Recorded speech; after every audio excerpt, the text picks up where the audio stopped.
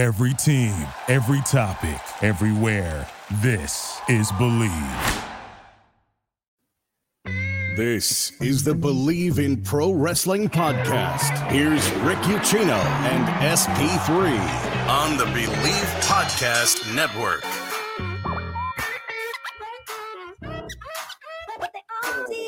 What is going on, everybody? Good Tuesday afternoon. So little to get into and so much time to talk about it. Wait, strike that. Reverse it. Welcome to the Bleav in Pro Wrestling podcast here on the Bleav in Pro Wrestling YouTube channel. Audio will be up later on the podcast channel, available wherever podcasts are, whether it's iHeart, whether it is Spotify, Apple. Help me out, SP3. All of them. Wherever. Anchor. That good stuff. All that good stuff. We are everywhere, but you can guarantee every Tuesday, sometimes Wednesday, we're going to be here on the Bleav in Pro Wrestling YouTube channel. Thank you so much. Hit that thumbs up button. Hit that subscribe button if you're new to the show. And we got a lot to dive into. It feels like it's been, SP3, like 8 weeks since we've been on the air. Like, so much has changed since we were on the air with T-Mac doing our draft recap and Backlash prediction show, which I think we all kind of nailed, except for the few. Shout outs to Evan T-Mac because he looked at me like I was bugging when I said I was gonna bring it up. Lakers in five. Lakers in five. You know, here's the thing, right? Because I was gonna give you your moment, you know, when we get to our sponsor read here. I was going to give you your moment in the sun. I am so glad, though, because sometimes it's not about what you say, it's what you don't say. Because when you said Lakers in 5, I almost said and Knicks in 6. And that is why I don't talk about the NBA. And of course, it should have been me, the guy from New York, who would say something, you know, a positive about the Knicks. But if you don't know, now you know. My mom has been a lifelong Knicks fan, so to create some, you know, drama in the house. I've never been a Knicks fan. I've always rooted against the Knicks, and wasn't really surprised by the 3-1 deficit they are now facing. Yeah, they look absolutely lifeless. I wasn't expecting them to beat Cleveland, and they showed me some things when they beat Cleveland. I'm like, okay, facing an 8 seed in Miami, had to get in the play-in. I'm like, I'm liking their chances. I think they won game 1, didn't they? Or they won game 1 or won 2? They won game 2. But yeah. Funny enough, I would say Miami Heat is the greatest 8 seed in the NBA playoffs since the 1999 New York Knicks. Yeah, that was about the last time I watched the NBA regularly. Was back when, like, the lockout season. Back when, like, Jordan played, like 98 when Jordan walked off. I'm like, because we in Cincinnati, we don't have a team. My team now plays in Sacramento. So, and that's like you can't root for the Cavs? Can't root for the Cavs? Ohio based? I've tried. I don't know. Cincinnati and Ohio, it's like we're oil and water, man. Cincinnati, we're really like our own annexation. You know, we're our own area. And it's Cincinnati and then the rest of Ohio. We're just so different. It's weird. But I digress. If you want to bet on the NBA playoffs, I would go ahead and pick the Lakers. If you want to bet on the Knicks to come back, betonline.ag. They're your place to do it. They're the number one source for all your basketball information. Stats, news, scores, they got it all. Get the latest odds, lines, including latest player reports for this year's NBA playoffs. NHL playoffs have been fantastic so far. Major League Baseball is in full swing. Head to BetOnline. They're the fastest and easiest way to get all of the information you need, plus live betting options, favorite casino games, card games. It's all right there from your fingertips. Go to the website or use your mobile device to get in on the action. Just make sure to use our promo code Bleav, that is spelled BLEAV, to receive your 50% welcome bonus on your first deposit. Bet online where the game starts. You'll also be able to bet on AEW Double or Nothing, which is something we will talk about here coming up in a little bit. Thank you guys so much for joining in on the chat. What is up, Seth and Ozzy and Noob and Frantic World and Santo? Yes, hope all is well. For everybody out there in the Bleav in Pro Wrestling universe. Again, if you're new to the program, make sure to hit that thumbs up button. Make sure to hit that subscribe button. We greatly appreciate your support. SP3, there's, again, so much has changed since we were last on the air. Backlash seems like it happened a week ago at this point. But we're going to dive into a lot of that because what an absolutely chaotic scene that was, in the best way possible, out in San Juan, Puerto Rico, Backlash. And then we get that cold bitch slap of reality when we come back to Jacksonville last night for Monday Night Raw. And that crowd could not even hold a candle to that crowd in San Juan, Puerto Rico. I can't wait for them to go back. I will say this much. Next time WWE's in Puerto Rico for a major event, I'm going. I'm finding a way to get there. I need that atmosphere coursing through my veins, that is for sure. But our lead story, Cody Rhodes defeats Brock Lesnar in the main event of Backlash.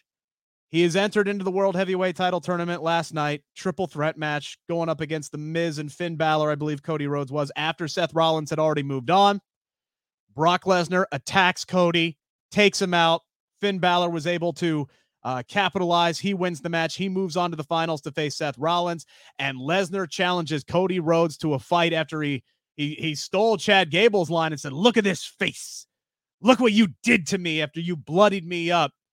I loved a lot about what they did at Backlash with Brock and Cody. I think this makes a ton of sense to keep Cody Rhodes out of the World Heavyweight title picture, even though he said he wanted to win it. I think we both agree he should not be the guy to win it. He should still be the guy to beat Roman. I will bang on this desk until that finally happens or they go in another direction. I love so much of what they did. Brock Lesnar, Cody Rhodes, they're going to fight in some kind of a match at Night of Champions. I definitely think that was the right move to make. And Seth Rollins moving on to the finals of the World Heavyweight title tournament, I think that makes a ton of sense as well. Yeah, this was the large chunk of what they dedicated to time during Monday Night Raw last night too, and this was the best stuff on the show. Everything in comparison, everything else on the show felt very flat and inconsequential compared to everything going on with the World Heavyweight Championship tournament and with Brock Lesnar. I would say that they got it nearly perfect with Brock and Cody. If Cody was going to win, that was the fashion in which he was supposed to win. Him running away afterwards, not the best decision, and I came off a little bit flat in comparison to another match that was on the Backlash card that probably should have main evented. But ain't no probably about it. I got some information from somebody that was there, a part of the media, that we'll touch on when we get to that. But okay.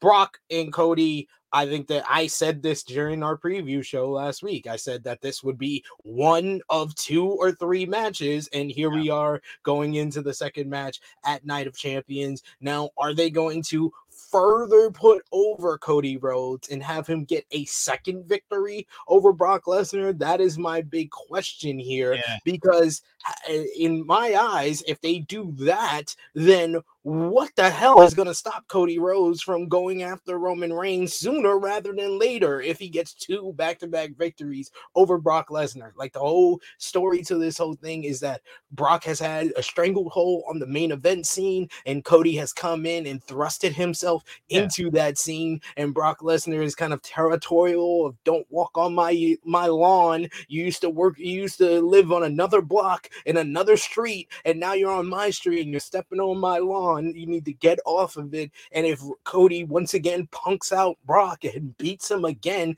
this time in a fight at Night of Champions, you have to tell me that they're doing Cody and Roman 2 at SummerSlam. That is the latest they could do it if he gets 2 back-to-back victories over Brock Lesnar. And that may telegraph what their plans are at Money in the Bank, because I know Cody is over on Raw and they are doing a strict brand split. Strict is a very much of a stretch. They have free agents. SmackDown Women's Champion is on Raw. Yeah, and this is something we'll talk about. Really kind of like no mention of a title swap or anything. You think they would have announced that by now? Maybe they announced some kind of plan, some celebratory plan for Bianca Belair on Friday, and then they'll mention it there, because congratulations to her. She is now the longest reigning women's champion of the modern era. She's only like 40 days away from passing Trish Stratus. So I would hate for them to do a title swap, because she could easily get there. You want to eliminate longest reigning women's champion of the modern era, just make her the longest reigning women's champion by rebranding the title. So maybe we'll find out something on that coming up on Friday. I've talked about it already ad nauseum over the last 2 weeks. I hate the idea of a title swap, period, end of story. But the money in the bank is the key to all of this. If Cody wins the money in the bank, and if they keep the rules as they have been in the past, which isn't always the case with WWE, he can challenge either champion at any time on either brand. That has always typically been the case. We've seen that with the women's titles. We saw it with the women's titles last year, right? Like everybody thought Liv Morgan was going to come in and cash in on Bianca Belair at the end of her match, and then she comes in and she cashes in on Ronda Rousey. And if memory serves correct, Liv Morgan was a member of the Raw roster and then moved over to the SmackDown roster once she did that. So there's your caveat. Now, I don't want Cody to come in through the back door and sneak up and beat Roman, but Cody is the kind of guy, if he wants to end the story, finish his story, which should and always be win the WWE Championship, he can beat Brock in Saudi Arabia, win the Money in the Bank contract, and then call his shot and challenge Roman for the WWE Universal Championship at SummerSlam. And I think that would be the way to go. If he loses against Brock, oh, hell, he ain't getting that shot until next year at WrestleMania, if he gets it at all. Now, conceivably, he could still win Money in the Bank, but I feel like if Cody's going to be the guy to beat Roman within the next few months, he's got to keep winning. Like, and that's why I liked him winning. And I loved him winning in the fashion that he did win at Backlash. And I didn't even care that he ran away at the end. He got his ass whooped. He was in a spot where he was going to lose, and he out-wrestled Brock and snuck out and got the victory. And he was like, I've already had my ass beat. I'm done. I got the most important part of what I came for here, which was a win. And let me get the hell out of Puerto Rico before I get my ass whooped further. And then he got his ass whooped further in Jacksonville. He's a babyface. Babyface running away. I will never be. I will never say that's the right decision ever, especially if you're going to be the lead babyface and eventual undisputed universal champion. I never think it's a wise decision to have him run away. And I wouldn't even say Cody Rhodes got his ass kicked in the matchup. If you really think about it, he jumped Brock before the bell, hit him with a couple of chair shots and the steel steps. He busted Brock open with the exposed turnbuckle. He hit the crossroads a few times, twice on him. Like it was as even or even one-sided, not in favor of Brock Lesnar of any other Brock Lesnar match outside of the Omos match, which was pretty much a John Cena Brock Lesnar match. It was, I'm gonna get my butt kicked to put this giant over before I do my what was really 2 moves of doom, but I do it 5 times. The suplex and then F5. Yeah. And this was, you, myself, and T-Mac, when we ran down the card last week, we all pretty much were on the same page with how things were going to go. We pretty much nailed a lot of the matches. This is the one that I flat out got wrong. I thought Cody was going to straight up get his ass whooped and get the John Cena type level treatment and then have to climb that ladder of adversity once again and then get his win over him at Night of Champions. But funny enough, he is following the John Cena template, but just not the John Cena template we thought he would be following. He's following the 2012 John Cena template of lose to an NYE family member at WrestleMania, get beat down by Brock Lesnar on the Raw after WrestleMania, and then beat Brock Lesnar at the following pay-per-view. That's exactly what John Cena did. The only thing is that he's getting a second match with Brock Lesnar, and he's not facing Adam Pearce like John Cena faced John Laurinaitis. I forgot all about that for very, very, very good reasons. Andrew Dunn saying it's really funny how they're just casually sidestepping the women's title situation. I don't know if they're sidestepping it more than maybe they haven't made a final decision on what they want to do. They like the way they addressed they wanted Rhea on Raw. They wanted Bianca on Friday. Maybe they're waiting until Bianca has that moment where they announce a title celebration and then they finally announce what it is they're going to do. We all assume it's going to be a title swap, but at least the fact that they haven't said anything yet, SP3, gives me hope they got something else up their sleeve. I get what Andrew's saying, because they kind of did casually sidestep it. Like, they acknowledged that she's the SmackDown Women's Champion, but they didn't, commentary is supposed to be an extension of the fans at home. So I would have wished that either Kevin Patrick or Corey Graves was like, just ask the question of what's management going to do about the fact that the number one overall pick for Raw is the SmackDown Women's Champion, and now our Raw Women's Champion is over on SmackDown. Just ask the question. It doesn't need to be addressed that night until you figure it out. But commentary is an extension of the fans, so I wish that they would have said that. And they're paying attention because a lot of us were asking what's the situation going on with the men's tag team titles. And Michael Cole flat out answered that over the weekend, saying, hey, look, they will be able to bounce back and forth between both brands. They reiterated that again on Raw. So they have answered that question. So they are paying a little bit of attention. But maybe they just haven't ultimately made a decision yet. Which also makes no sense, because if that's the case, Roman Reigns should be on both shows as well. But it's only one championship. So, you know. It's not one championship. I didn't mention it last week because we had company. I'm not going to say anything to mess up the daddy of this Bleav house because I'm just the uncle here. But I'm just going to let it clear. It is now WWE canon because of what Paul Heyman said last week, that Roman Reigns has 2 world titles and maybe he wants a 3rd. So in canon, World Heavyweight Championship. I already last week said, put you over and said you were right again and I was wrong again. Do you really just need to keep beating the horse at this point? Yes, I need that validation. Oh, I love it. So we're getting Brock and Cody again. I love what they're doing here. And again, I agree with keeping Cody out of the World Heavyweight title picture. Seth Rollins has advanced to the finals. I even love that Finn Balor was the guy who made it to the semifinals, or technically the quarterfinals last night, because it was a callback to the first finals of the Universal title picture. Now Seth gets his win back over Finn Balor. I think Finn Balor is going to be in that World Heavyweight title picture for months and a year and years to come. Same with Damian Priest, by the way. He's a guy we'll talk about here coming up in a minute. The question becomes, well, actually, there's 2 questions. One, why on God's green earth is SmackDown involved in this tournament in the first damn place? And 2, who's going to be the guy who faces Seth Rollins at Night of Champions? We will answer both questions coming up in the 5 count here in just a few minutes. But SP3, let's go back to Saturday night, Puerto Rico. Absolutely incredible scene. The atmosphere was off the charts. Everybody was getting reactions. It was so cool to hear just raucous, loud, uno, dos, tres, every single 3 count. They were in it. They loved it. It was the atmosphere you would expect at a Super Bowl if they actually allowed real fans at the Super Bowl, right? That's what you were getting in Puerto Rico. And then, my goodness, man, just the hometown pops and the reactions. If you didn't tear up, and I will gladly admit it, if you didn't tear up watching Zelina Vega get introduced and then getting her curtain call after she lost to Rhea Ripley, you don't have a soul. I'm sorry, you just don't. If you didn't get goosebumps watching Bad Bunny enter that arena like the damn rock star that he is, it was absolutely insane. One of the best entrances, him rolling down with the Raven WCW cart full of goodies, ready to just wreak havoc on Damian Priest. The matches were great from top to bottom. The crowd reaction was great. Bad Bunny and Zelina Vega welcomed home as heroes.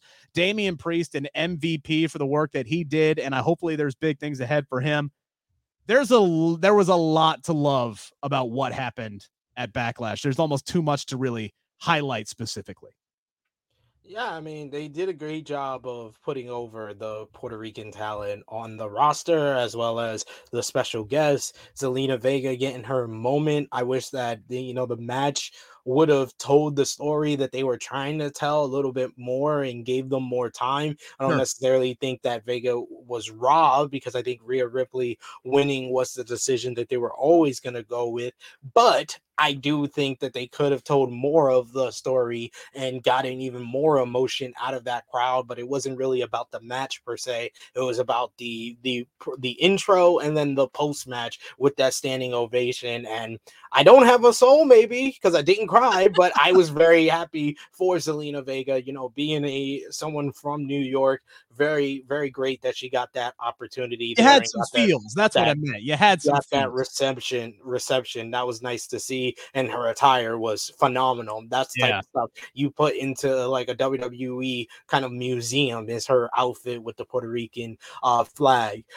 The Damian Priest Bad Bunny is one of the greatest spectacles WWE has ever put on, and Bad Bunny's entrance is one of the greatest entrances of all time. It's one of the greatest entrances of all time by the way it was shot with the drone and everybody just acting like they were at a concert and singing the whole song and just giving him a hero's welcome, ridiculous pop like we never heard before. Carlito with that melting hot. You would have thought Stone Cold Steve Austin was coming out in 1998 with the response Carlito got, similar that Savio Vega got. And of course, I would be amiss if I didn't mention the honorary Puerto Rican herself, Io Sky. Happy birthday, Io Sky, honorary Puerto Rican, who actually got Bianca Belair, one of the most likable baby faces in all of wrestling, got her booed because they loved Io Sky that much. This Puerto Rican crowd is a top 3, top 2 crowds of all time. Yeah, man. I know Dave Meltzer says it's all about, tourism checks, and, they're going to bring in different acts every year. That's fine. Within the next 3 years, whatever, regardless of what kind of check that the Puerto Rico can cut to WWE needs to go back. They just need to go back. They need it for us. I actually, even, same with you here, SP3. We're here in the continental United States. We prefer things to be in the United States because we can go to them easier anyway. I almost prefer watching shows from the UK or Puerto Rico or some of these foreign crowds because they just get into it more. That granted, it's a big event, Backlash and everything, but last night on Raw, man, Jacksonville, outside of like when Cody was there, the Cody and Brock stuff, man, they were just, it was like a snooze fest. Like even in some of the good parts of the show last night, it was a bit of a snooze fest. I thought it was. I didn't think the crowd in Jacksonville was that bad, but in comparison to the Puerto Rican crowd, they're any crowd would have looked. They could have been in New York in Madison Square Garden, and it would have sound just beneath of what they accomplished and what they got out of that Puerto Rican crowd. Yeah. I'll say this much: you brought up Io Sky and the ovation that she got.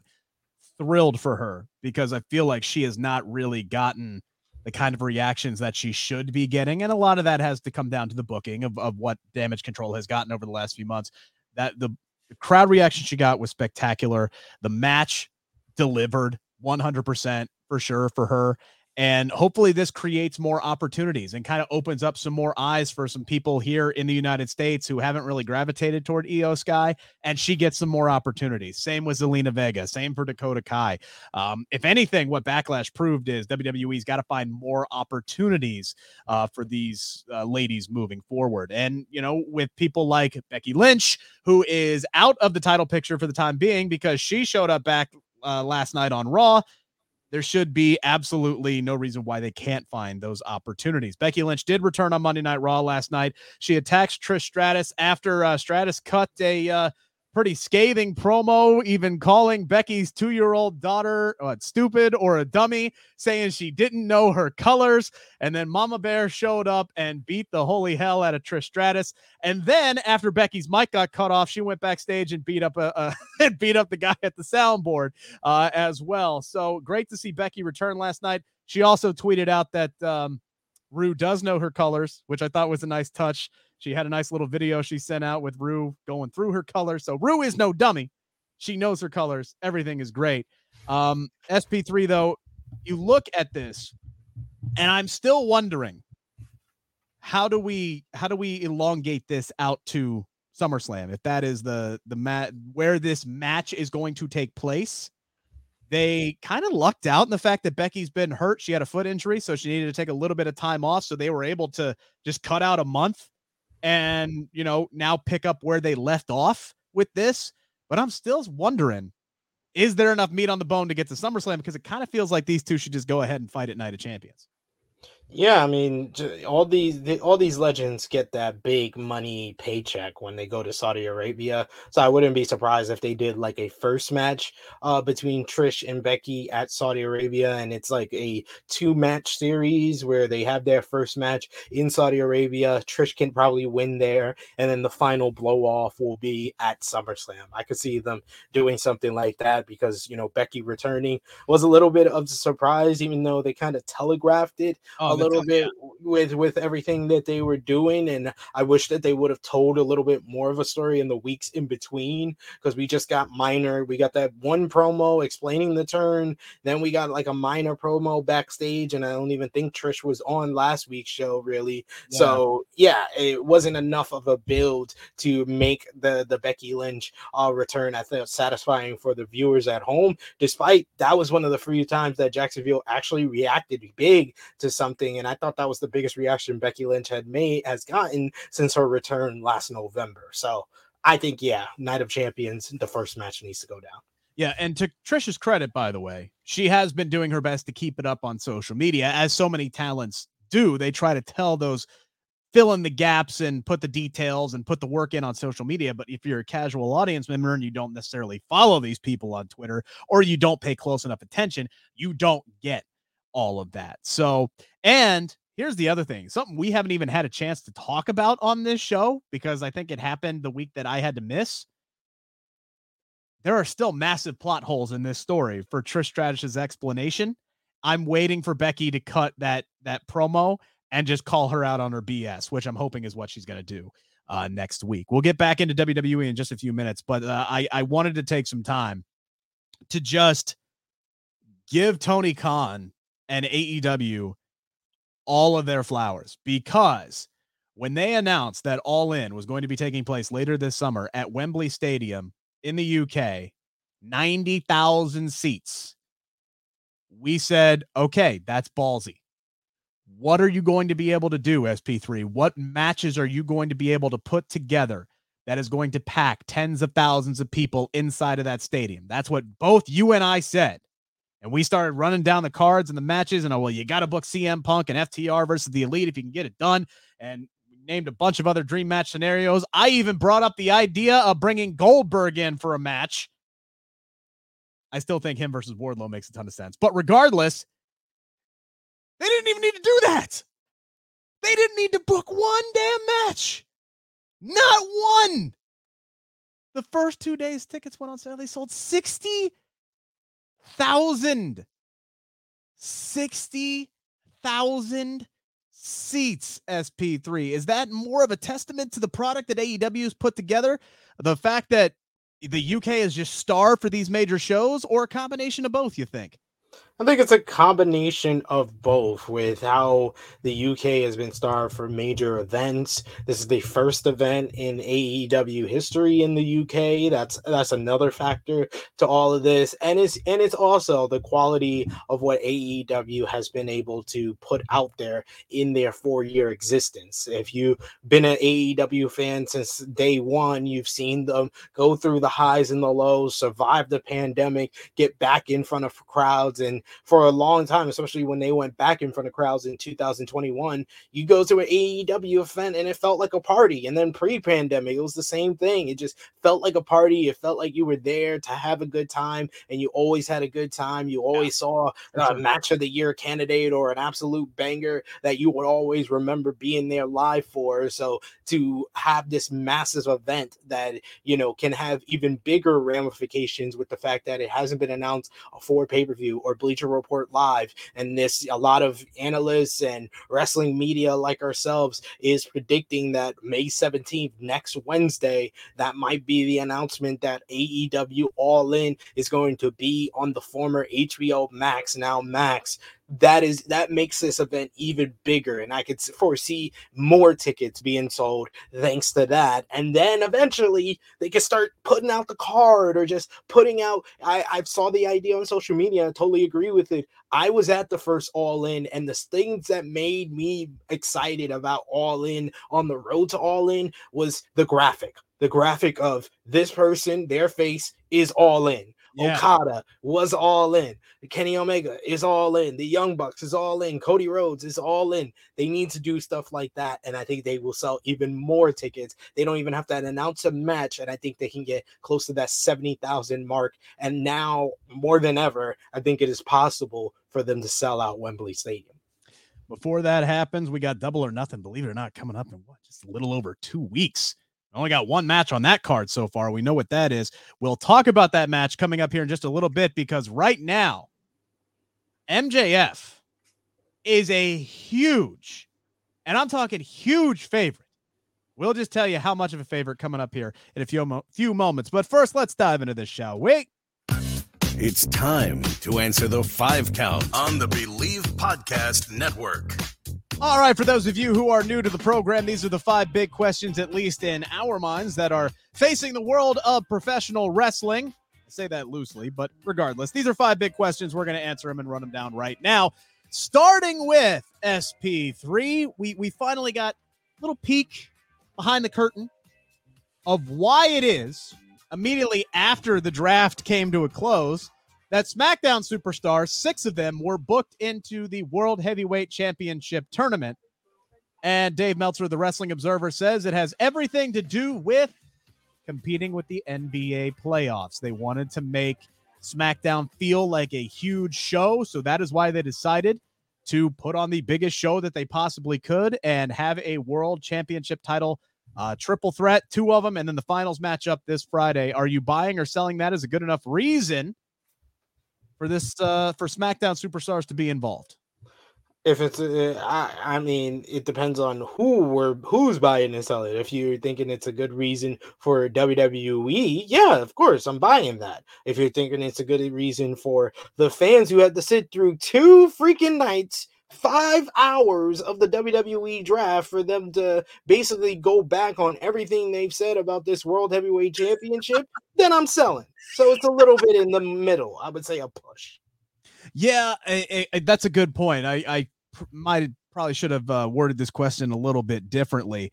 I'll say it's taking advantage of some low-hanging fruit. I'll agree with you. It's in the middle, because you could still book a monster show and get people to tune in without doing the title tournament matches. You could, the simplest thing they could have done is Roman Reigns will finally confront the Usos. Now, I know they've promoted that Roman Reigns return, but if they promoted for the first time since them losing the undisputed WWE Tag Team Championships in the ring, Roman Reigns will put the Usos on the tribal court. The tribal court that got big ratings on the Raw 30, do it again with the Usos the first time they're going face-to-face since they lost the titles. That would have drawn the same way this World Heavyweight title tournament would have. Yes, you could have done that. You could have had, hey, for the first time ever, Austin Theory is going to have a United States Open Challenge match on the card. Here's our number 2 overall draft pick for Monday night. Bam, United States title match. Boom. You could put together you want to do tournaments to determine number 1 contenders. How about figuring out who Roman Reigns' challenger is going to be for Night of Champions and having a number 1 contenders match instead of taking your entire heavyweight division and putting it up against for the Raw title? There's so many things they could do. I think this was just low-hanging fruit, especially because one of the things I'm most excited about Monday Night Raw moving forward is that World Heavyweight title division is pretty damn stacked. I'm looking at those matches on Monday night, especially that first one where Priest, Nakamura, and Seth Rollins. I'm going, I don't want any of these guys to lose. You could put that belt on the shoulder of any of those guys, and I would be a very happy man, and it would be a great choice. Could almost say the same thing about the next one. I maybe would have picked, no disrespect, maybe would have picked somebody else other than Miz to put in that match. But I mean, that roster is stacked. Somebody had to eat the pinfall. That roster is stacked. I love the World Heavyweight title division. Whomever is coming out of SmackDown is going to probably, I would say, lose that match, because I don't think the heavyweight division is as deep over on SmackDown, so it doesn't make sense for them to lose another superstar, SP3. But let's go ahead and ask that question. Number 2 here on the 5 count. Of the 6 competitors who will be fighting it out to face Seth Rollins at Night of Champions, who should be the one that should face Seth Rollins in Saudi Arabia? Kind of like with Seth winning that first triple threat, it's gonna be one triple threat that really is the one that really matters. Because once Seth won that triple threat, I was like, oh, it don't really matter who wins the other one. He's gonna win.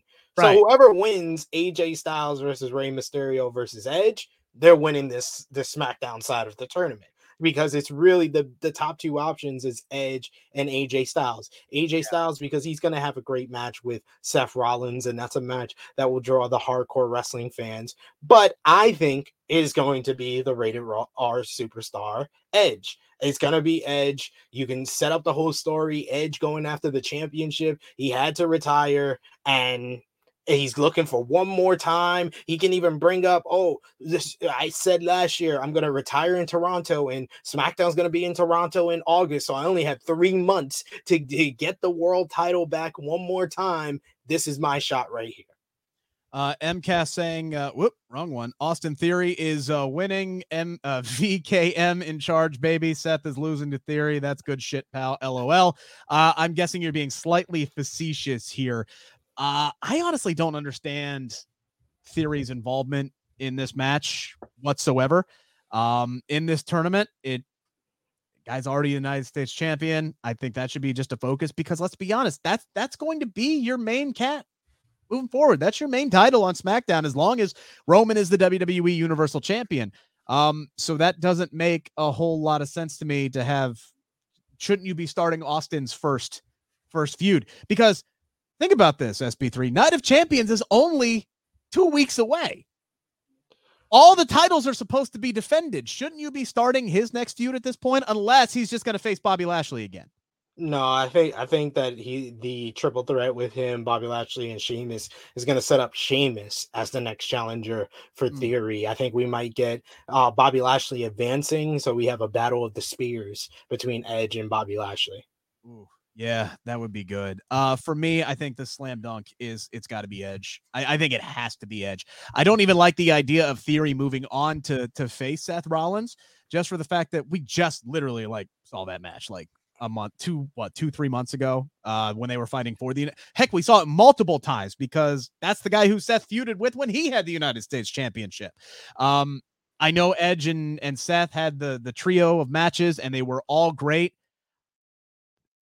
Wouldn't be my first choice to put those two back into the ring this early, but just Edge going after the World Heavyweight Championship, the belt that he had when he had to retire, just makes all the sense in the world. And honestly, I wouldn't be upset if he won the damn thing. Number 3, brought it up earlier, SP3. Who the hell is fighting Roman Reigns? Does he have a clear-cut challenger at Night of Champions? Now, ladies and gentlemen, I know what I just said, that Edge is going to win the SmackDown side.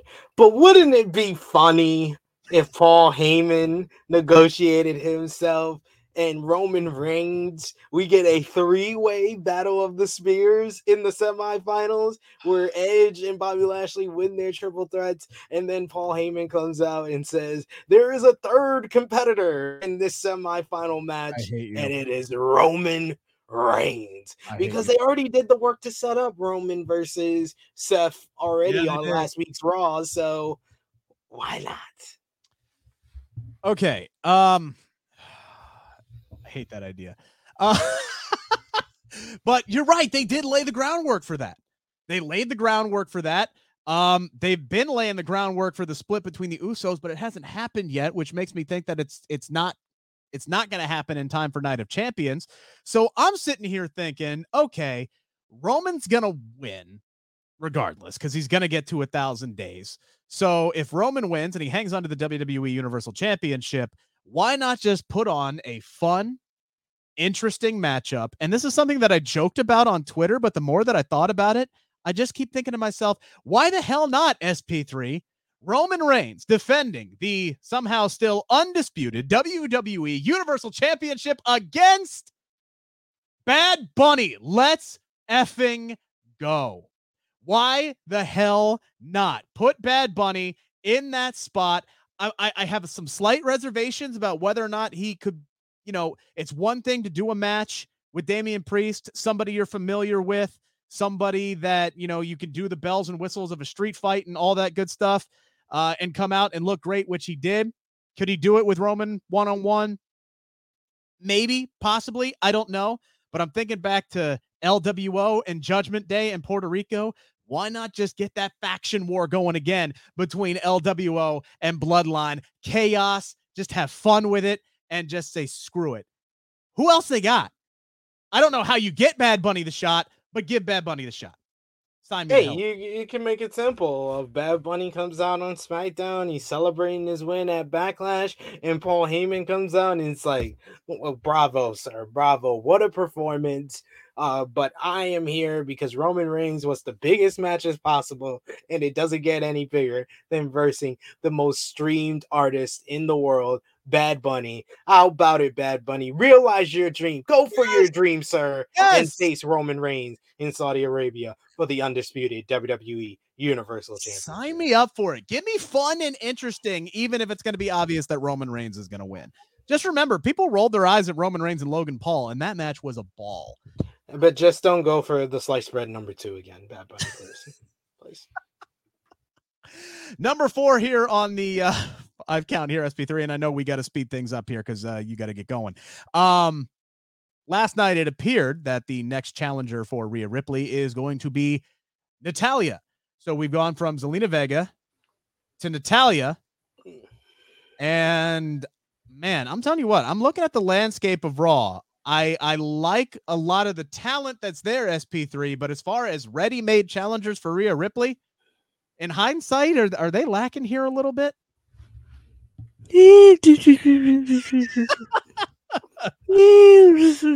I'm sorry, you started talking about these challengers for Rhea Ripley. It's just like, is Rhea Ripley a valued superstar? If this is all you had planned for her, that she's just gonna spin her wheels with the challenger of the month that's obvious she's gonna beat until she gets to Becky Lynch? Like, what are we doing? Was there a plan? Was there? That's why I said that it was a clear W for SmackDown, that they won the woman's side of the draft, because there's a lot more interesting options for Bianca Belair, who's been champion for a year, than it is for Rhea Ripley, who just became champion and had that star-studded show-stealing of a match against Charlotte Flair. It's like, give me something interesting. And I'm sorry, I think Natalya is greatly, accomplished, greatly talented, and I know she's going to have a good match with Rhea Ripley, but she's not the most interesting challenger for Rhea Ripley, and that's an issue.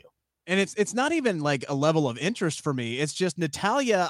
She's like the female Dolph Ziggler to me at this point. Like, she is a valued veteran. She's going to put on a great match. She's going to put over the younger talent, but she's kind of reached the point in her career where we know she's not really a credible challenger to Rhea Ripley. They're not going to stud Rhea Ripley's title reign and put the belt on Natalya. So it's like, that's where the level of interest wanes for me, is because this is too obvious of an outcome. I like the talent that Raw has. I think they have a bevy of talent, but they got to start putting some work in to get some of these ladies over. And it's almost like I feel like they either have to really start ramping up Candice LeRae and Indy Hartwell now that the Way is back together, which I'm extremely excited for, but who knows where Indy's foot is at right now, right? Conventional, but I think they're gonna be more for the tag team division, which is why I'm thinking, do you take the tag team titles off of Liv Morgan and Raquel Rodriguez, and then boom, there's 2 babyface challengers? Because that's more interesting of challengers than anyone else they got. He's got history with both of them. I know they're just going to be like, they're probably every other day Triple H is on the phone like, hey, Ronda, how's your shoulder doing? How's your shoulder doing? We kind of need you to come. If you can do what you did at WrestleMania, where you only have to do one move, could you do that so we can take these tag team titles off of Liv and Raquel? I'd almost say put them on Chelsea and Sonya, to be completely honest with you. But I think that's the easiest route, is you take the tag team titles off of Liv and Raquel. Even though I like them as a team, that opens up Rhea to challenge Raquel. That opens up Rhea to revisit her history with Liv. And then you can take the time to build up Candice and Indy and Piper and some of these other and Zoe Stark even. Zoe Stark had a hell of a debut last night, and I think she's going to do big things on Monday Night Raw. I think that's the direction you go, as much as I hate the fact that they will be hopscotching the tag team titles again. Number 5 here, SP3. Big fight night on Dynamite tomorrow. Who you got, Mox or Omega inside the cage? Firstly, I just want to say Moxley and Omega is quite possibly the most important rivalry in AEW history. This started on AEW's very first show, AEW Double or Nothing 2019. It was the very first kind of singles rivalry that was created in AEW, and through, the lights out match at Full Gear, Omega taking the title from Moxley after his first reign in 2020, the barbed wire, exploding barbed wire death match, now the whole ongoing heated rivalry between the BCC and the Elite. It doesn't get any bigger than this as far as two guys that are like AEW through and through on TV inside of a steel cage. And big match, Kenny is back, baby. He's already had the match of the year. I don't care how much you like Bad Bunny and Damian Priest. Kenny Omega and Will Ospreay was better. He's had the best TV match of the year with him and Elio Del Vikingo earlier this year on Dynamite, and he might try to top both of those with Jon Moxley here. But unfortunately, I can't go with big match Kenny. Wow. I think that for the story that they're telling, the BCC needs to stand tall. Moxley needs to win, and either we end the night with a BCC bloody beatdown of the entire Elite trapped inside the steel cage, or we end the night with the Cowboy coming out on his horse and making the save for his former best friend, Hangman Adam Page. Oh, I want to see it so bad now. Damn it. You talked me into it. Yeah, Moxley's winning. There's more that I could say, but we're almost out of time. So, in fact, we are out of time. That's it. I'm going with Mox. Interesting enough, though, our friends over at Bet Online here, SP3, real quick. We were talking about Double or Nothing. MJF, 1 in 50 odds of retaining the AEW World Championship in the Four Pillars match. 98% chance. You buying that? I would. I wouldn't make no money off of that. You ain't making any money off that. You ain't making no money off of that. Damn. I'm putting $5 down on Darby Allin. That's going to pay out big time for that. Yeah, that'll pay out big time. He got a near fall. You probably make money. My goodness.